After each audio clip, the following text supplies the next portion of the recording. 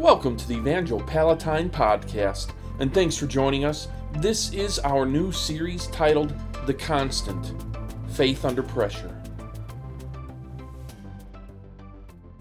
So our focus has been talking about authentic faith. Authentic faith that literally produces right and consistent living. It's about a constant that we all have to have in our lives, where we literally have a constant faith, a constant lifestyle, and a constant endurance. And obviously in today's world that we're living in right now, we have to endure. And if we're going to endure the way Jesus wants us to and expects us to, we have to be constant. A genuine faith has a constant about it that consists of doing and not just hearing what God says. Last week we talked a little bit about the challenges for our actions. The challenges that says we need to be quick to hear and faithful to do. Yet live unbiased towards one another and have a faith that works. Last week we talked about this important question about, so Abraham was a friend of God. How do we become a friend of God? We talked to that. We need to listen and understand, obviously first to God, but also to one another. And then as we do that, we need to do what God says. So critical to not just be hearers, but doers of what God says. And then we need to not live in a biased way, to live unbiased. And lastly, we find a balance between our faith and our works, that literally it's a good balance as we live a constant, authentic faith in Jesus Christ. But today, we dive into our third week, and this is diving into chapter 3 of this book called James. From the pastor from Jerusalem, the younger brother of Jesus, he gives us this incredible insight that genuine faith has to display wisdom, not just words. Oh, we're easy saying words, but do we say words with wisdom? So we're going to dive into chapter 3, and this is the first truth, one of two that I'm sharing with you today. The first truth is this: understand the power of the tongue. Ooh, the power of the tongue. It's more powerful than we think. So let's read through the first 12 verses here. Read along with me there at your home while I'm reading here. It says this: Dear brothers and sisters, not many of you should become teachers in the church, for we who teach will be judged more strictly. Indeed, we all make many mistakes. For if we could control our tongues, we would be perfect and could also control ourselves in every other way. We can make a large horse go in every direction, wherever we want, by means of a small bit in its mouth. And a small rudder makes a huge ship turn wherever the pilot chooses to go. Even though the winds are strong, in the same way the tongue is a small thing that makes grand speeches. But a tiny spark can set a great forest on fire. But a tiny spark, think of that, a tiny little spark can set an entire forest on fire. And among all the parts of the body, Scripture says the tongue is a flame of fire. It is a whole world of wickedness. That is a powerful statement. Corrupting yours and mine, our entire bodies. It can set your whole life on fire, for it is set on fire by hell itself. People can tame all kinds of animals and birds and reptiles and fish, but no one can tame the tongue. It is restless and evil, full of deadly poison. Sometimes it praises our Lord and Father, and sometimes it curses. It curses those who've been made in the image of God. And so blessing and cursing come pouring out of the same mouth. Surely, brothers and sisters, this is not right. Does a spring of water bubble out with both fresh water and bitter water? Does a fig tree produce olives or a grapevine produce figs?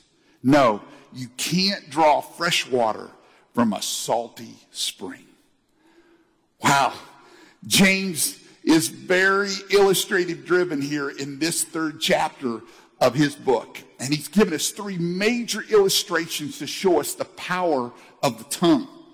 He uses the large horse is controlled by a small little bit. He uses a huge ship that's controlled by a small little rudder. And he uses a tiny little spark that can literally set an entire forest on fire. You see, the tongue is so small, but it can turn a larger-than-life person in a split second into a direction they don't want to go. The tongue can make a person literally do things that will change their life forever. The tongue can set your whole world on fire because the tongue is set on fire by itself, according to verse 6. James describes this tongue in this same verse as a whole world of wickedness. Wow. I remember when I was youth pastor at Evangel Church, wanting to try to get this point across to our students, junior high students, high school students from all types of schools here in the suburbs. We came together, and for 4 weeks I did what I called the Super Tongue Series. Yeah, it was pretty crazy, and back in the day I did some crazy things.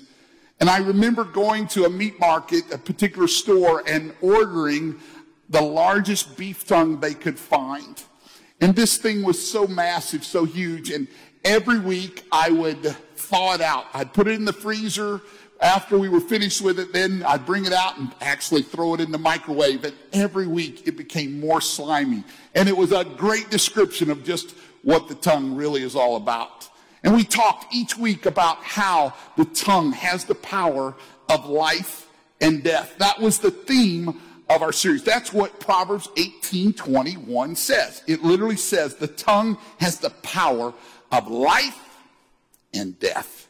And we talked about how death comes through the tongue, through criticism, through lying, through gossip, through cursing, through profanities, through vulgarities, through judging one another with our words. And then we talked about how the tongue can give life.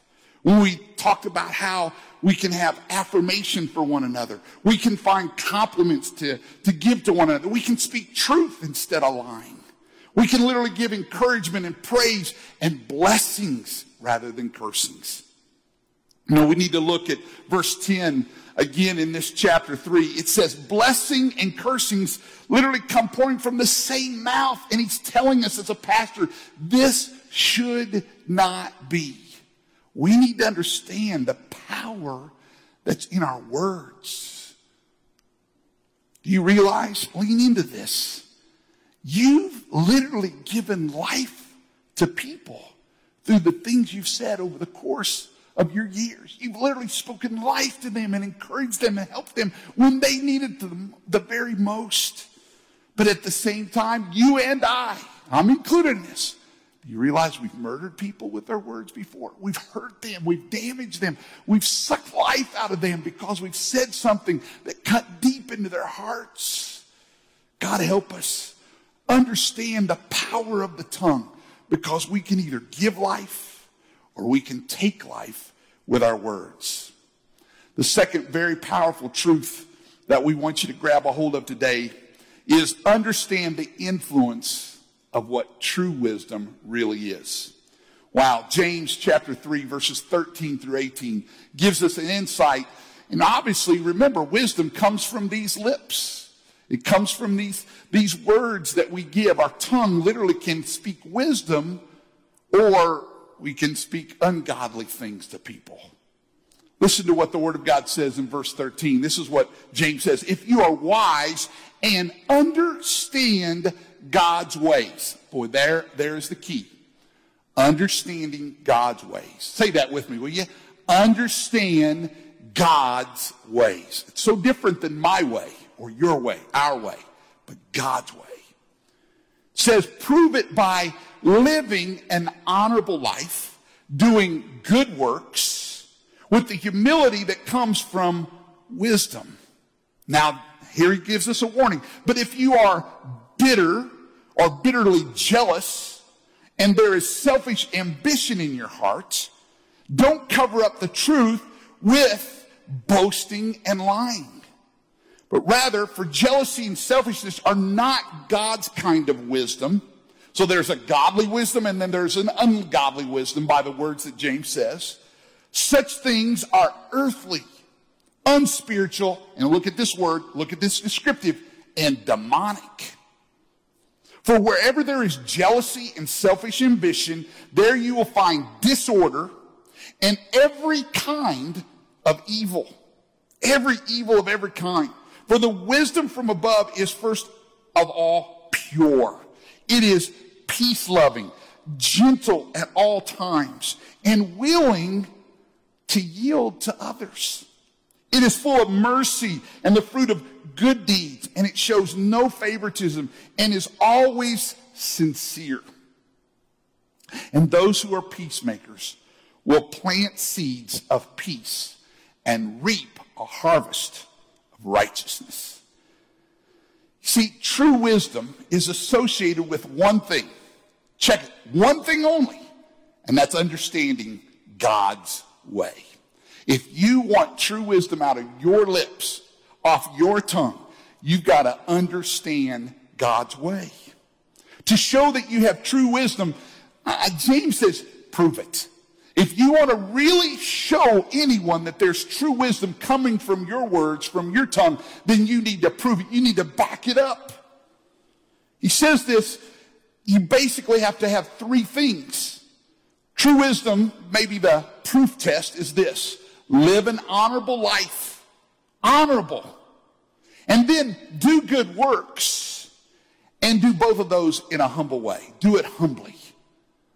And so we see that, but at the counter of that, we see an ungodly wisdom, and there's a proof test for that as well in verses 14 through 16. If you have bitter jealousy, if you have selfish ambition, if you're covering up the truth, you're lying, or you're boasting and lying about things, there you have it. There is the true test for what ungodly wisdom, earthly wisdom, literal demonic wisdom is all about. Can I just tell you, it's not wrong to want to excel in this life. For some of you that want to be better for God, I think that's commendable. To want to pursue with ambition something better for God. That's awesome. You want to be better as a dad or as a mom, as a spouse. You want to be better as a worker in your workplace, a business owner, a company person. You're trying to be your very best for God. That's commendable. But to just have selfish ambition, listen, it's wrong to excel at the expense of others.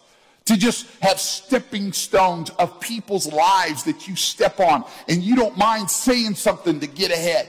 You don't mind bending the truth a little bit so you get that bonus or you get that step up in the company. You got to be careful, because that is ungodly wisdom that comes from your mouth. That's things that you're trying to do and listen to things to get ahead. And God's saying, be careful in his word. Be careful. James warns that false or ungodly wisdom is earthly, unspiritual, demonic. It's all about disorder and literally every kind of evil, as we mentioned in the scripture.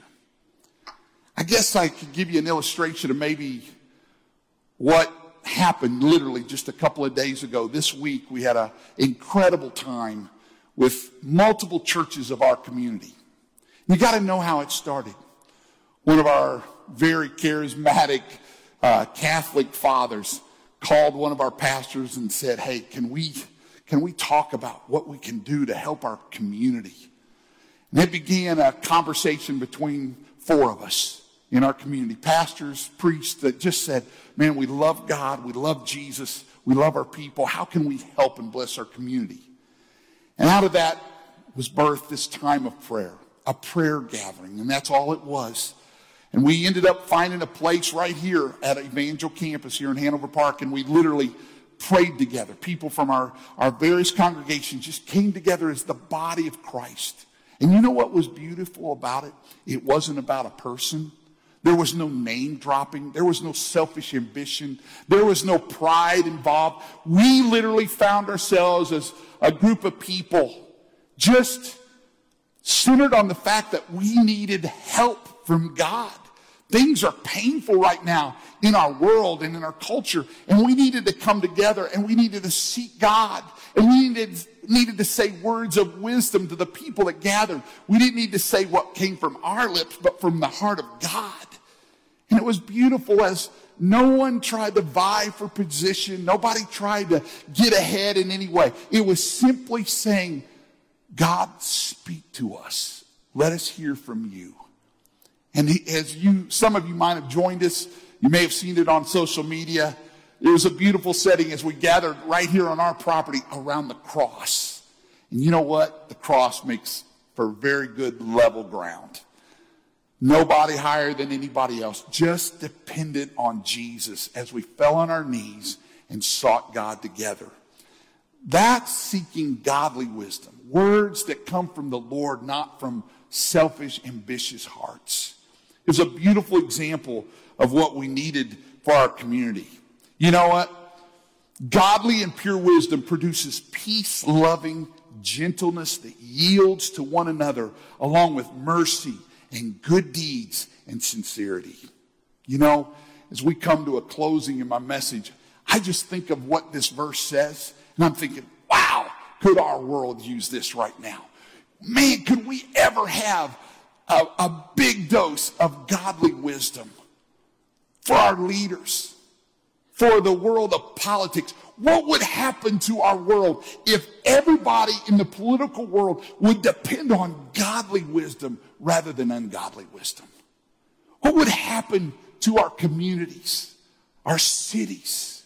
What would happen to the whole conversation of ethnicity and who's important and who matters? Could you imagine if godly wisdom was imparted to all of us and our words reflected that godly wisdom, how that would change our culture and our world? You know what? It would transform more than just politics. It would transform more than just a few people. It would transform marriages. It would transform husbands and wives. It would transform homes, kids, and relationships with their family. It would transform the workplace, the marketplace.